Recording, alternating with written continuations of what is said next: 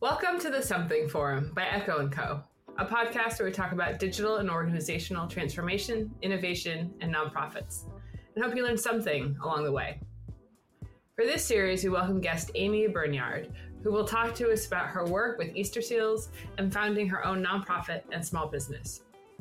We'll explore how fundraising and finances can both be an asset and hindrance for digital transformation with nonprofits. I'm your host, Andy Vanderland.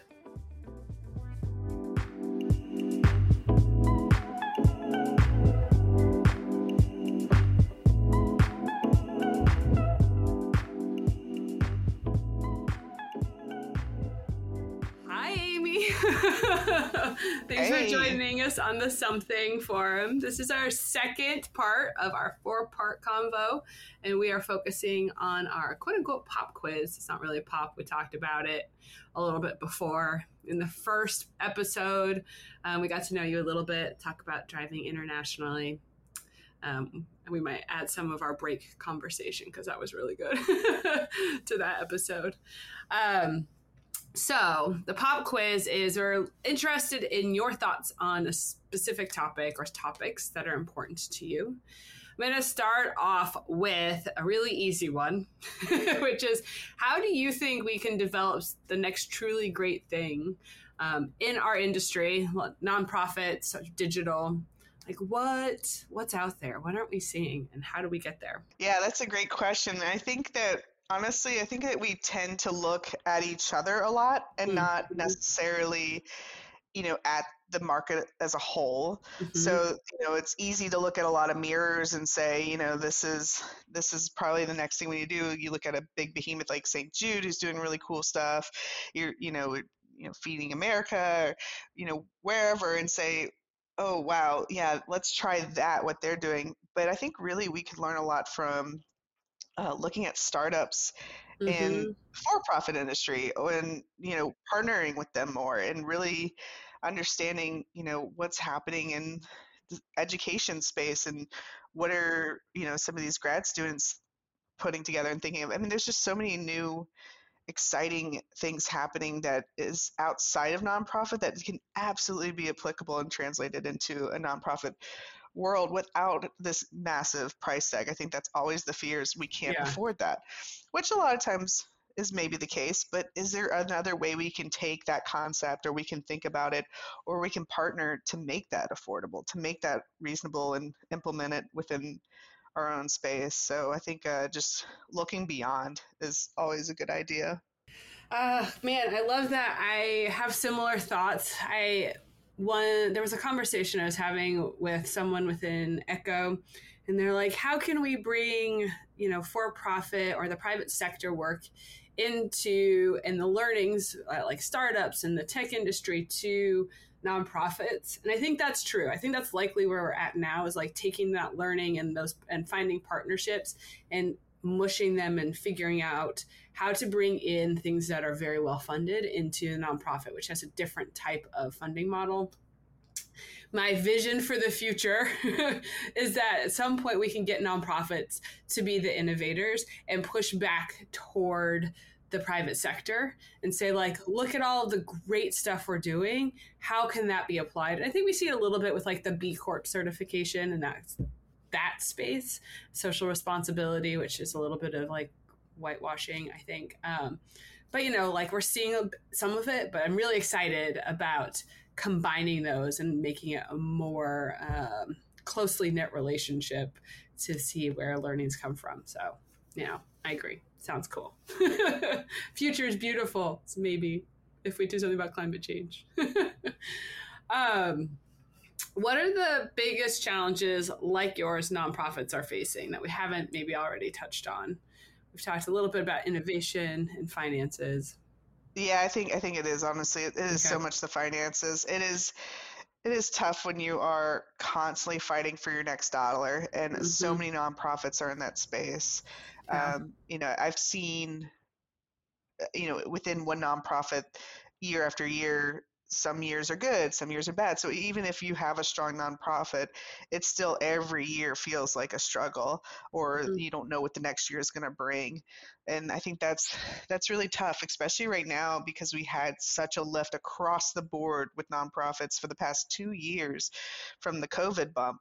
And now it's starting to normalize again. And everyone's thinking, is this recession, or is this, Mm, just going back to the way it was before? And because of the way that we typically forecast being year over year, it's looking like a massive loss. I mean, mm, I don't know if this occurred with a lot of nonprofits, not any that I worked with or communicated with, but we saw in the tech industry, they leveled up with their staffing, thinking, okay, this is the new normal and this is the growth, and now they're having to scale back. yeah. And so I think nonprofits are a little bit more conservative in that sense. They didn't just bulk up their programs and their staffing because they were getting that increase in funding. They knew that one day this is probably not going to be the Hmm. same, and they have that learning because that's how they always are Yeah. working. But it also can really hamstring us when we talk about these massive digital innovation projects. I mean, the one that we're doing for Easterseals right now is, you know the last time they went through something like this was 20 years ago, and that's just Yeah. too long. Yeah. We want these projects to be long term, but 20 years is quite overdue for something. You kind of want to get it closer, like that 10-year mark, I would think, Yeah. to Yeah. really consider you know how the market has changed, how just everything has changed, so that you can really adapt well. So I think funding is a struggle, and there's just really hasn't changed, I feel like, too much in trying to help nonprofits in that Mm. sense. You said digital innovation. We often use the digital transformation. Is there a difference, just internally, is there a difference to you between digital transformation and digital innovation projects? I'm not gonna lie to you, Andy, I'm not very good at words. I don't. I think you're great at that. You're doing phenomenally. I don't really get that deep into words, Okay. but Okay. I would say that maybe, I guess transformation to me is really looking at the broadest scale of things, and Mm, innovation can be smaller pieces. In my mind, it could be little incremental chunks. You don't and then honestly, both approaches are totally fine. I think it just depends on what your organization needs at that time. yeah. At UpSmile, I'd say that we took more of a incremental innovation approach, Mm, and we really looked at things in smaller pieces and did it over a period of time. We're Easterseals right now, I think, really is truly going through a digital transformation process where it is impacting so many aspects of the mm. organization. How would you define digital innovation? I would say that it's doing something different. I mean, it's really thinking about it beyond the norm Hmm. and looking at data to drive that decision. That's always really important. And um, just really taking a little bit of a risk and maybe not always knowing exactly the outcome. It's got to have a little bit of that into it. But it's not picking up and placing or just continuing to improve what you're doing. It's got to be different. Yeah, I think that risk piece, kind of going back to what we were talking about last episode, seems right to me for innovation. Like there is risk in innovation. Transformation feels less risky, but I'm just making stuff up. This isn't based on the dictionary. We didn't Google anything ahead of time, did we? Yeah, no. We'll put it in the show notes. Google says digital transformation is this. We're both gonna be off. I can just Yeah, we're tell. totally wrong. We'll cut this part if that's true. How do you know if like your digital innovation or transformation, whichever one you choose to talk about, is successful or is not successful? Yeah, again, I think it goes back to your goals in the beginning. So, is there a return or is there learnings? What are you trying to get out of it? I think that is honestly sometimes the miss in a lot of like A/B testing and optimization strategies. Is Mm-hmm. you want something to change, but you don't define enough what that outcome Mm, should be, yeah. and you really got to know, like, what is the goal of this? Was it to actually move the needle, or was it to learn something, or was it just to understand how the behavior is going to happen. And all those are okay goals. It doesn't always have to be an increase in conversions. That Mm-hmm. doesn't always have to be your numeric goal. Yeah. It could be behavior change. It could be no change. Like Yeah. we want to make sure this doesn't impact anything. But you have to be super clear about that in the beginning. And if you can answer that question, you succeeded. Great. That's very easy to understand. That was great.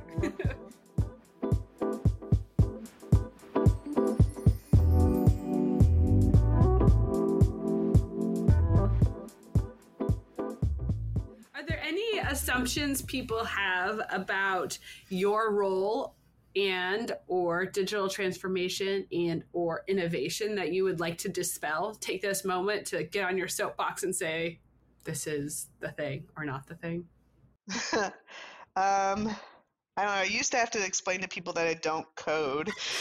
So I feel like I don't have to do that anymore. Thank goodness. Great. I mean, I dabbled earlier in my career, but I'm not the one sitting behind the computer and coding a website. And we have really great, brilliant people that help do that. But no, I think it's beyond just putting up a website. I think a lot of people see digital or the idea of the space that we work in as like a database and a website, and that's kind of limited to what our purview should be.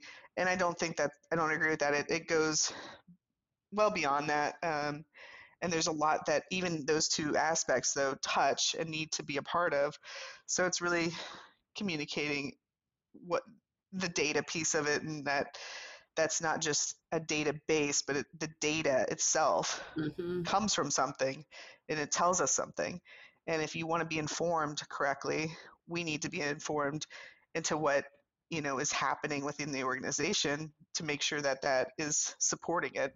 Yeah. And the website similarly, like it's just a tool to communicate. And so while we might not be the ones creating the content for it, that platform itself, the structural piece of it, is very, very important to making sure that you're communicating correctly. And I think Yeah. that's something I think people are getting more and more because everyone's becoming more technically savvy. Yeah. But I think it's just again breaking into silos a little bit. Are there any buzzy digital things that come up right now in your conversations? I feel like, maybe 3 years ago or so, we heard a lot of, we probably still hear a lot about it, but data warehouses. And before that, everything needed its own app. Yeah. Yes, a lot of apps and a lot of the word that used to trigger me a little bit was make it interactive. I still don't know what that means. I mean, I really what is an interactive website? I don't know. So yeah, I think those things I haven't heard them, at least at Easterseals. I think it's more like, can we just successfully communicate our mission, which is what the website should be doing. Yeah. But yeah, I haven't heard too many apps or in a interactive comments lately, but that used to be the thing all the time. You're totally correct.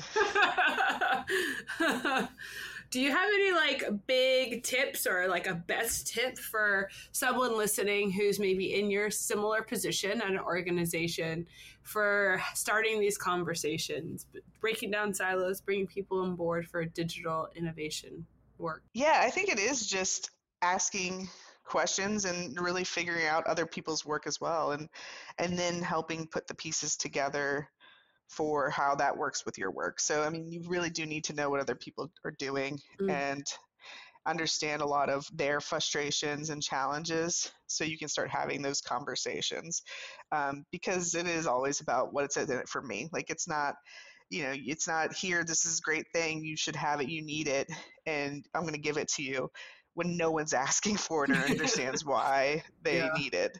They have to need it first. So I think it is patience and knowing that, I mean, I know because I worked with Kendra before, day one I came on Easterseals, she's like, all right, I need you to build an intranet. I need you to get on this next gen project and get a new website. I need you to, do this, things I had done before, and she knew I could.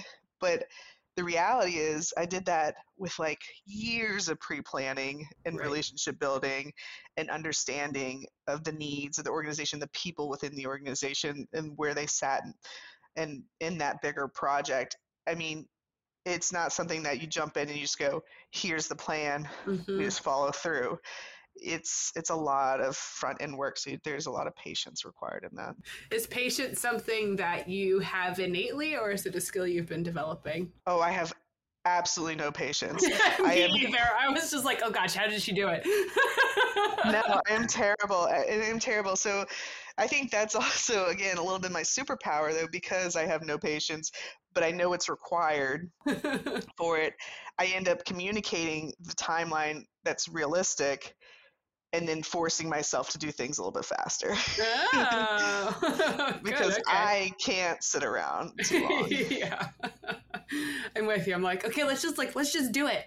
Let's just do it and see how it goes. But people are like, yeah, nope, Andy, people need to be brought along. I'm like, okay, right. fine. Oh yeah, and thank God for those colleagues. Honestly, I have a great team, and there's a few of them on the team that are so good at that for me. They say, hey, pause, let's think about who else needs to be in this conversation. Let's think about some other steps before the step you just mentioned. Like maybe that we do kind of slow down just a little bit and don't just throw it out there. Yeah. You need that balance. You have to have those people. Those people are great.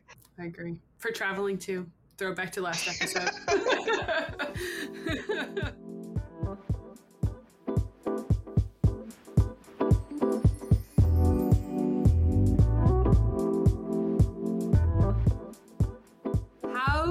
How does not working in an office, because you said you were really close at Operation Smile to your office, so you could see people face to face. Now we have COVID, and you're like Easterseals' main headquarters is in Chicago, right? And you're on the East Coast with me. How's that change your relationship building? It has and it hasn't, because we've always had a lot of remote employees everywhere I've worked. I am probably the less than 1% of the country or world maybe that prefers to be in the office. Like if I had the option for 5 days a week in the office, that's where I would be. I actually don't even work from home. I come to our medical practice that we own just to get out of the house. Like I really do not want to work in my home at all. But you just got to learn how to work remote, which sometimes can happen very similar to when you're in the office. The thing I love about being in the office is overhearing those water cooler conversations or stopping by a desk and getting an answer right away and brainstorming with people like off the cuff. You get so much good information and really good work done that way.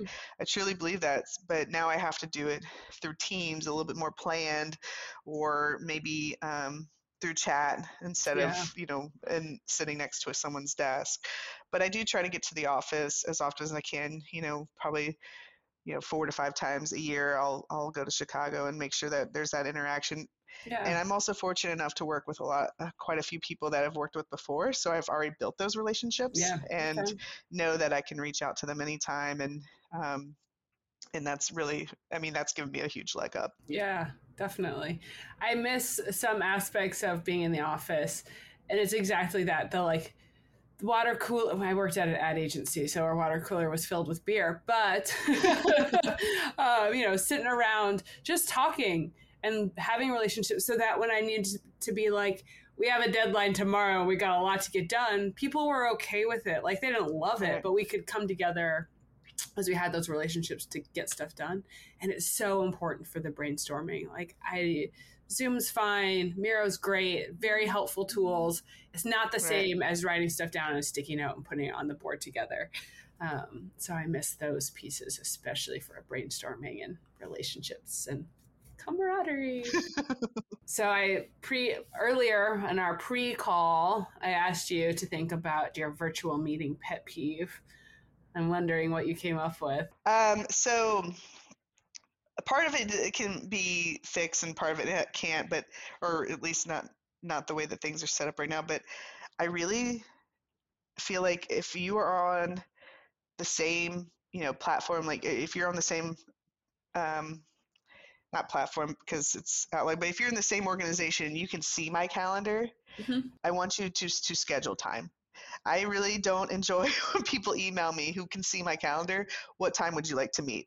Like, yeah. You know what time I can meet. Yeah. You can see my calendar. Yeah. But where it really gets annoying is, when you have to do that with external people who can't see your calendar, and it's like three different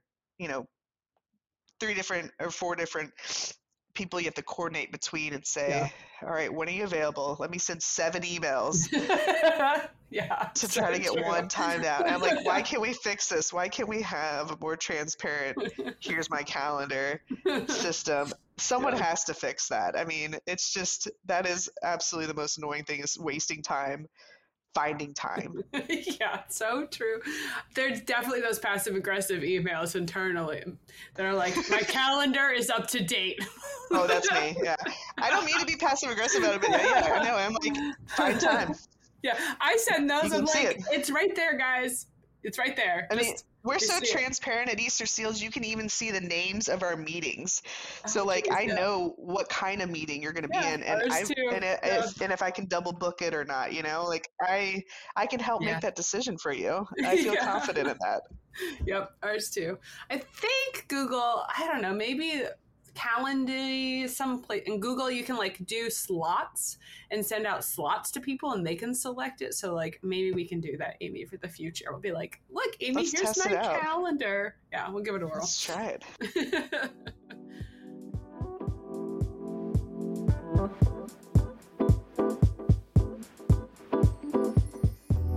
Thank you for listening to this episode of the Something Forum. Tune in next week as we continue our series with guest Aimee Berniard. I'm your host, Andy Vanderland. Alyssa Huntley is our editor. The music you hear in this episode is Something About Something by Sarah, the instrumentalist. This podcast is produced by Echo & Co., a digital agency sending creativity on a mission.